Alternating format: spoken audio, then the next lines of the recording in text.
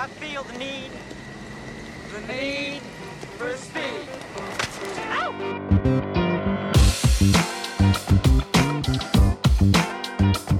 Welcome to the New Hampshire Journal podcast. I'm your host, Michael Graham, managing editor at nhjournal.com, where I hope you are visiting regularly, where you are getting our daily newsletter, where you are following us on Twitter, New Hamp Journal, or on Facebook, and where we are apparently doing award-winning journalism. And normally, Drew Klein of the Josiah Bartlett Center for Public Policy, that would be the big news for the podcast, big award-winning journalism from NH Journal. But you have even bigger. You stepped on my big news. You stepped in my sunshine. Walking on my sunshine.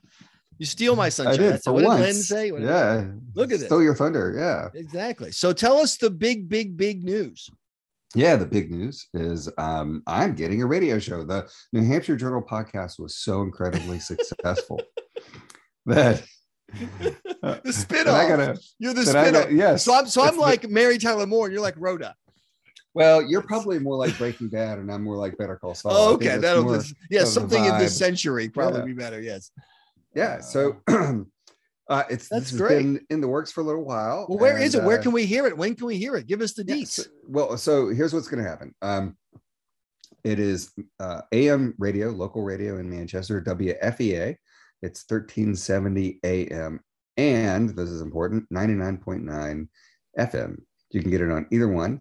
And it's bigger than Manchester. It's the greater Manchester area. It goes all the way down to Nashua, past Concord. You can hear the signal pretty far. So if you're in the general region, you should be able to pick it up. And it'll be the 6 to 9 a.m. show. Wow. So we're going to do morning drive time. And it's going to be a morning drive time show. So it's not going to be me ranting all the time. So if that's what you're, if for the one fan I have out there who really wants that, sorry to disappoint you. But it's going to be news and conversations. So the idea is to have a show where we can actually just have conversations with newsmakers and, not a grilling, not ranting and yelling, but just, nice conversations so that the listener can learn something. And my goal with the show is that every segment will achieve one of three things for you, the listener.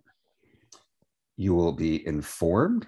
Okay. You will be entertained, or you will be outraged. One of those three. If I can achieve that in most of the segments, and by outraged, I don't mean that I will try to outrage you. It's just that there are some subjects that we'll talk about that you'll go, God, I can't believe that people in Concord are doing that.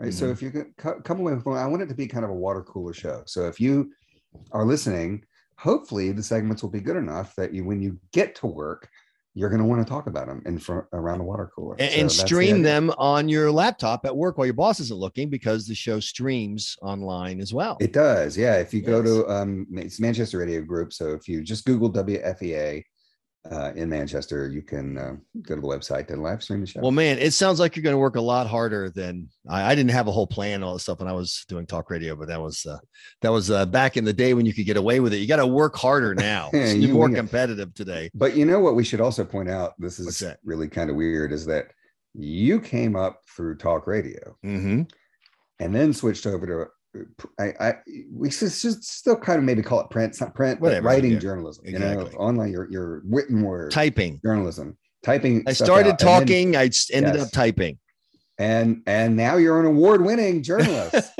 for typing stuff up.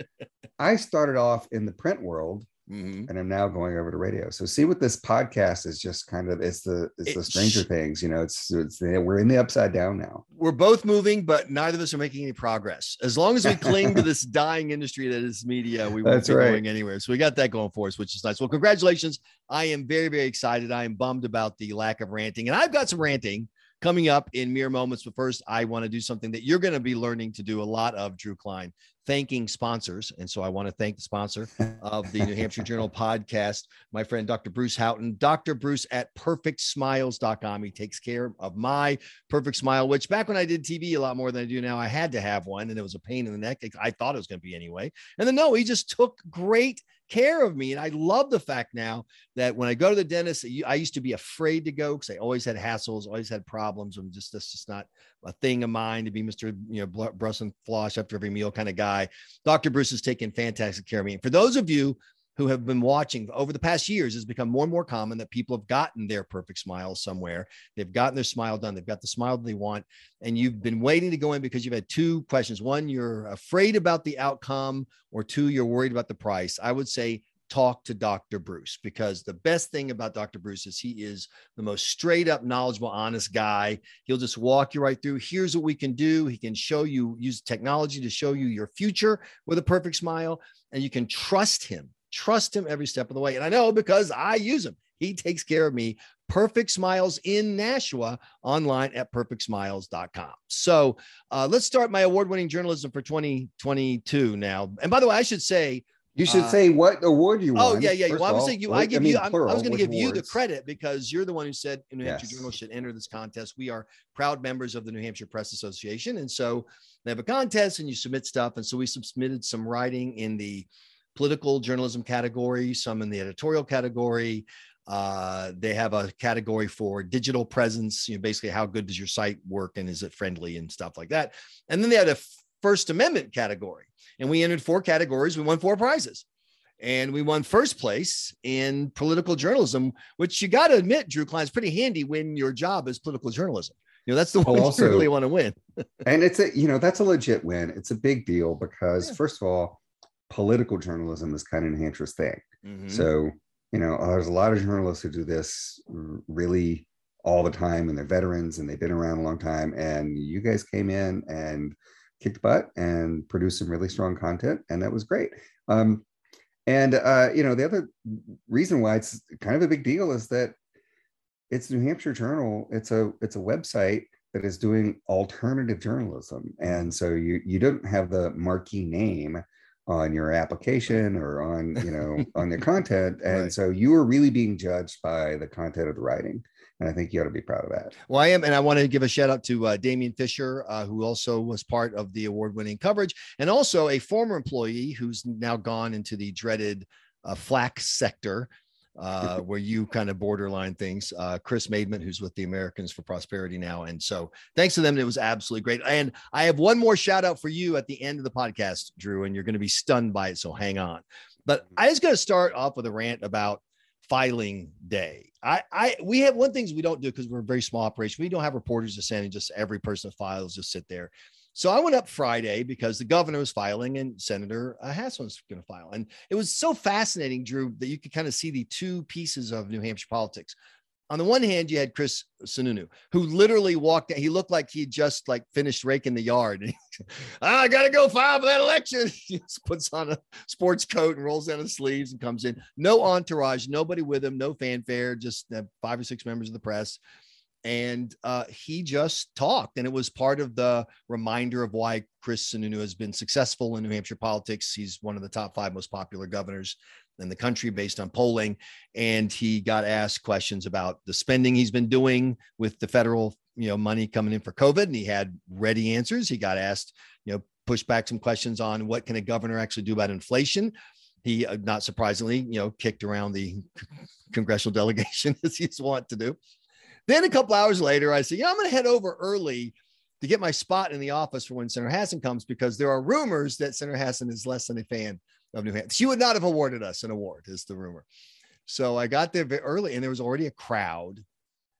And the crowd was partially Hassan crowd and partially progressives who were upset about her shift in position on borders. She used to be very pro-amnesty, anti-wall. She voted against the wall several times. Now she's pro-wall, pro-enforcement, and she wants Title 42, which is the health code rule that was used by Trump to keep people from coming across the border and just staying.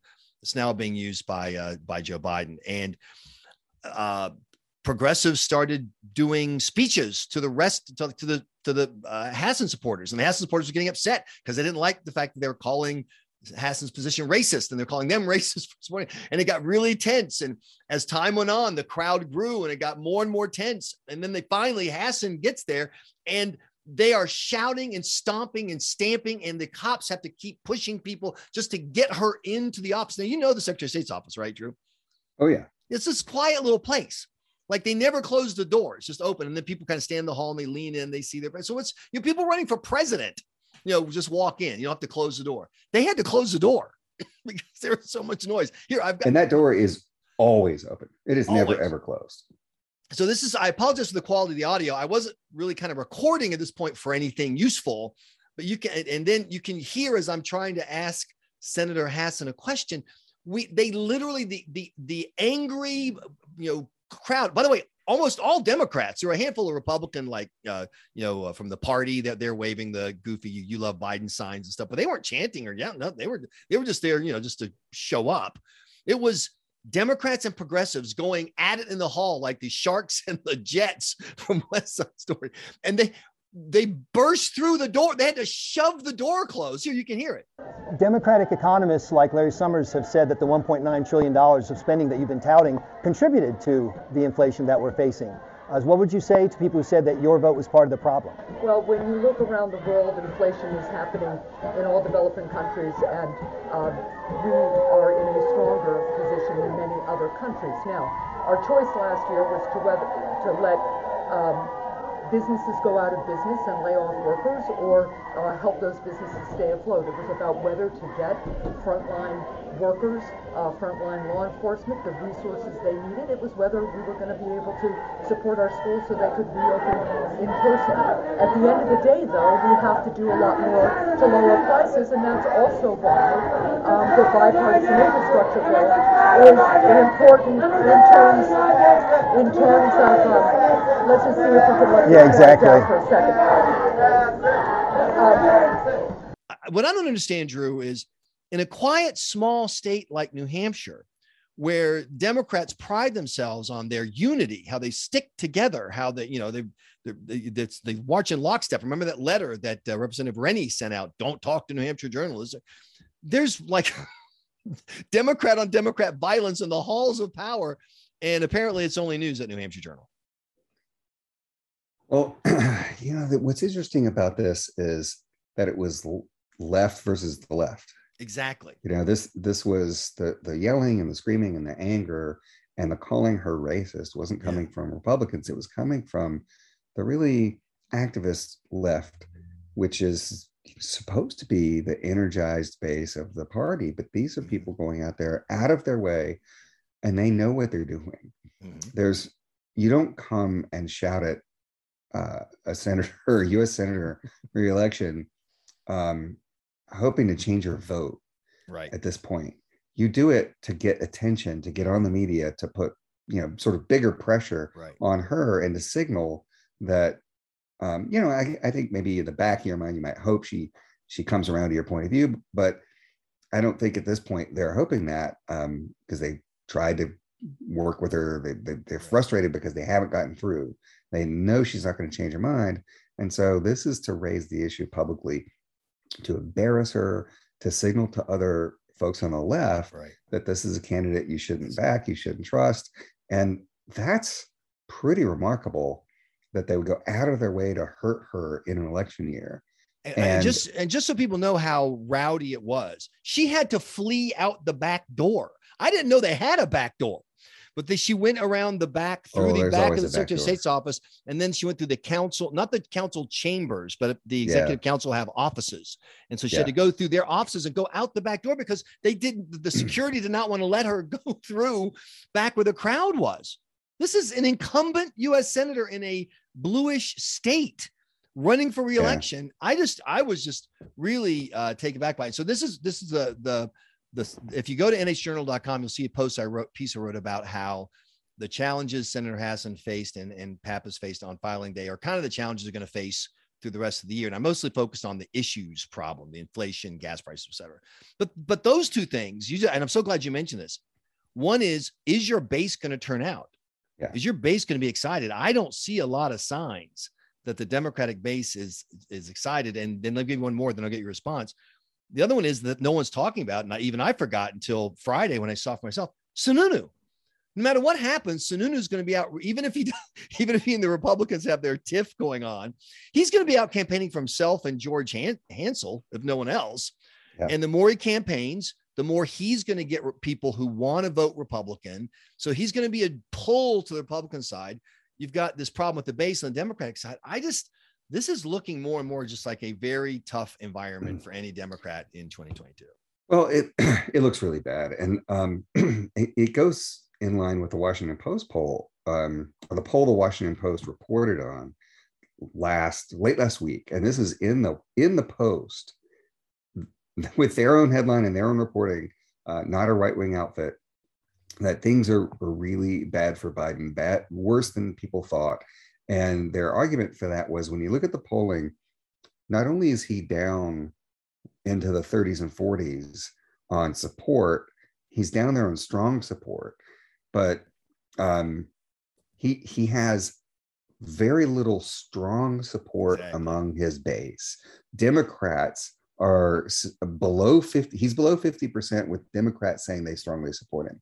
That's unusual. That's really not normal for a president, even in an off year, in a year like this. And so that seems to be sort of pulsing through the whole Democratic Party. They're not, I mean, you look at Hassan and she's suffering the same sort of thing. It's the base is saying, we don't support you. And so and the other thing I just want to point out, Rich, is to note that this activist protest could be the new normal. And I just think that's worth throwing out there, that, you know, we saw, I mean, you were one of your First Amendment Award, you know, Chris Mabement reporting and getting arrested, and, you know, Jason Osborne having people show up at his house, Sununu having people show up at his house, you know, Hassan having people come and pick at her and scream at her and try to push the door open. This sort of in your face, shouting, confrontational, personal effort to get to elected representatives is something that we're seeing. It's a trend. And, you know, I think that's something that you might, if you're filing for office, you're thinking of filing for office and you're not paying attention to this stuff, be prepared, because it looks like this is becoming pretty standard fare. And that's a bummer too, because, you know, one of the premises of the New Hampshire approach is you have 400 members of the House. It doesn't really pay, so that you can have average people just do it. It's just like, do your service and go home. And you don't have to be a politician. You're not trying to be a politician. You represent your corner of Londonderry or whatever, and that's it. And now if you're going to have to enter this, you know, firing line of people screaming at you, including people supposedly on your own side, it's just going to make it tougher. And I see fewer, I don't see a lot of signs that we have yet started what I think is going to happen, which is the pendulum swinging back to normal and back to boring. And I think that's another reason why you mentioned how Biden's strong support is so low. That's a very astute observation. And in most of the polls I've seen, including the New Hampshire Journal poll, we polled Biden twice in 2 weeks and got very similar results. It wasn't just that he was underwater, basically 55-40. It's that of his 40, only like 12 or 13% was strongly supportive. Yeah, whereas of that 55, really but in that 55, it was like 36% was strongly unhappy. So by a 3-to-1 margin, the people who are most passionate don't like what he's doing. And I think in part it's because there are people who really just wanted him to bring back normal and boring. And instead he chose to embrace this. I'm going to be the next FDR, and we're going to do Build Back Better, and, you know, zoom and spend and crazy. And, you know, we're going to call Republicans all white supremacist, you know, Confederates. And I'm like, how is this? This is not what anyone signed up for. And he's paying the price. No one. Well, except for the fringe, you know, there's this fringe left activist base that wanted him to go full woke and do all this stuff, and they're the only ones who wanted it, and they're not happy with it because he didn't go far enough. So not only did he piss off the middle of the road, you know, suburban voters that wanted a return to normal and boring and the good old blue collar Joe, who would just not be in their faces every day and do mundane things and, you know, get things back to normal. But he pissed off the activist left because he didn't go far enough for them. So now everybody's mad at him. So let me ask you, am I being too, sometimes when you're looking for clues, you look too hard, you know what I mean? You turn a molehill into a mountain. A reporter asked Hassan at her filing, would you welcome President Biden up here on the campaign trail? And her answer was, I would always welcome the president of the United States to New Hampshire. That is a standard answer I have heard before. That's what Republicans would say with Trump. Exactly. So that's what I so it is an answer that you give. It's a politician answer. It's the non-answer answer. It's, well, you can't say yes and you can't say no. So you agree with me that his name is missing on purpose? Yes, that's okay, that's what I thought. That's, I just, no question. It's not a big deal, and none of this is a big. This is what it. But it's very frustrating, I think, for candidates, because they used to run campaigns, is they would want to think that they could put some plan together and execute it, and then the outcome would be that they win the election. And I would say, some years it just doesn't matter. Some years the macro political environment, just the mood of the voters, whatever, you're the wrong person, wrong party, wrong moment, wrong time. Whereas if you do it at the right time, you almost can't be stopped. You know what I mean? And I think for a lot of Democrats, December is going to roll around and no one's going to say, oh my gosh, you were a terrible candidate or you did a lousy job, running or anything. They're just going to say, I'm sorry, you were a Democrat. That was it. And I think that's where we are. Yeah. I want to ask about one last thing before we get to the other shout out I have to do for you, which is, I've been surprised at the number of people who I'm talking to New Hampshire politics about, and the issue of housing comes up. Because for me, I hear housing, I want to talk about cultural style, get in a fight. Of course, if I'm listening in the mornings to WFAE radio, I'm going to hear insightful, informative conversation about topics, not just screaming and yelling, right? Yeah, and exciting too. We're gonna make housing sexy. That's all right. That's I just don't want Drew Klein and sexy together if I can avoid that. But so explain to me what's going on in Sununu tried something, didn't get through. Oh, yeah. What is kind of the big picture of where New Hampshire's on house? Are we still fundamentally a state of NIMBYs who are trying to draw the drawbridge? So that's the number one problem, and that's why this stuff didn't pass. So there's well, put it this way. There's a perception among elected officials that at the local and state level, that the public doesn't want apartments, the public doesn't want more housing, the public doesn't want this. And they have that perception because a small minority of NIMBY voters shows up at all of these town board meetings and, and rants against it. And that same minority of voters gets on Facebook and rants and then goes on Twitter and rants and then calls their elected representative and rants. And we know it's a minority because the polling consistently shows that people want more housing. And the St. Anselm College poll that came out 2 weeks ago said, that was consistent with our polling that we did last year. But even now, a year later, the desire to build more housing is growing. And their poll was really important because it had always said, do you want more housing in your community? And people would say, yes, you get a majority for that. They said, do you want more housing in your neighborhood? That's a little different than community. Yes, it is.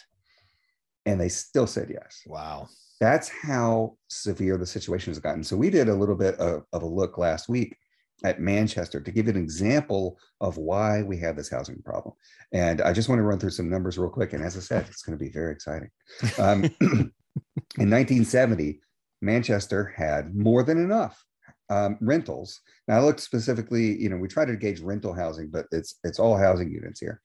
In 1970, Manchester had 36,024 total housing units. By 2020, and this is using U.S. Census data, right, it had 49,445 units. So that's a 37% increase, which is a little bit better than Worcester, Mass did. But if you look at other New Hampshire communities, Salem, its number of housing units in the same time period of 50 years grew by 76%. Wow. Nashua, 80%. Wow. An 80% increase in housing units in 50 years in Nashua. In Derry, 216%. So Derry, Londonderry, these towns that are booming now are booming because they built houses. That's why those towns are that. The only reason we have a Tuscan Village in Salem is because those communities along the border of Massachusetts built a lot of housing. We now have enough people there to support that kind of thing. So Manchester just didn't do it. And that's an example of if you restrict your housing too much, you're gonna hurt yourself in the long run. Right. It'll slow your growth rate. And people, I've had people push back and say, "Oh, Manchester is where all this housing was built. It approves stuff all the time." Not really. It maybe approves stuff more than some of these small communities now approve things, but over time, over the last 50 years, it's been really slow. It did grow, but it grew at a much slower rate than a lot of other places. And that's a hard thing, this thing about for numbers that people say, well, oh my gosh, they must have a new approval every 3 weeks. Well, yeah, well, in a community that's 100,000 people, you're just going to have a lot more activity than a community that's 10,000 people. It's all about the rate of growth. And if you want your town to stay vibrant, it's got to grow from where it is, not from some magical number somewhere else. And so, and the Manchester's growth, like when I moved to Manchester in the early 2000s, there was 110,000 people. There's barely more than that now, 20 years later. That's because they haven't built enough housing. And, it's all, as you and I've discussed, when it comes to housing, communities growing, you want your schools not to shut down. You want your communities to stay alive. You want your kids to be able to live near you. The Shawshank Redemption theory of housing and urban life, either get busy living or get busy dying. Those are your only two options. You're either growing your community and making it a vibrant place with new housing and new opportunity, or your community's dying and people are going to the other community where they can find housing they can afford. Okay. So my big final shout out to Drew Klein is this.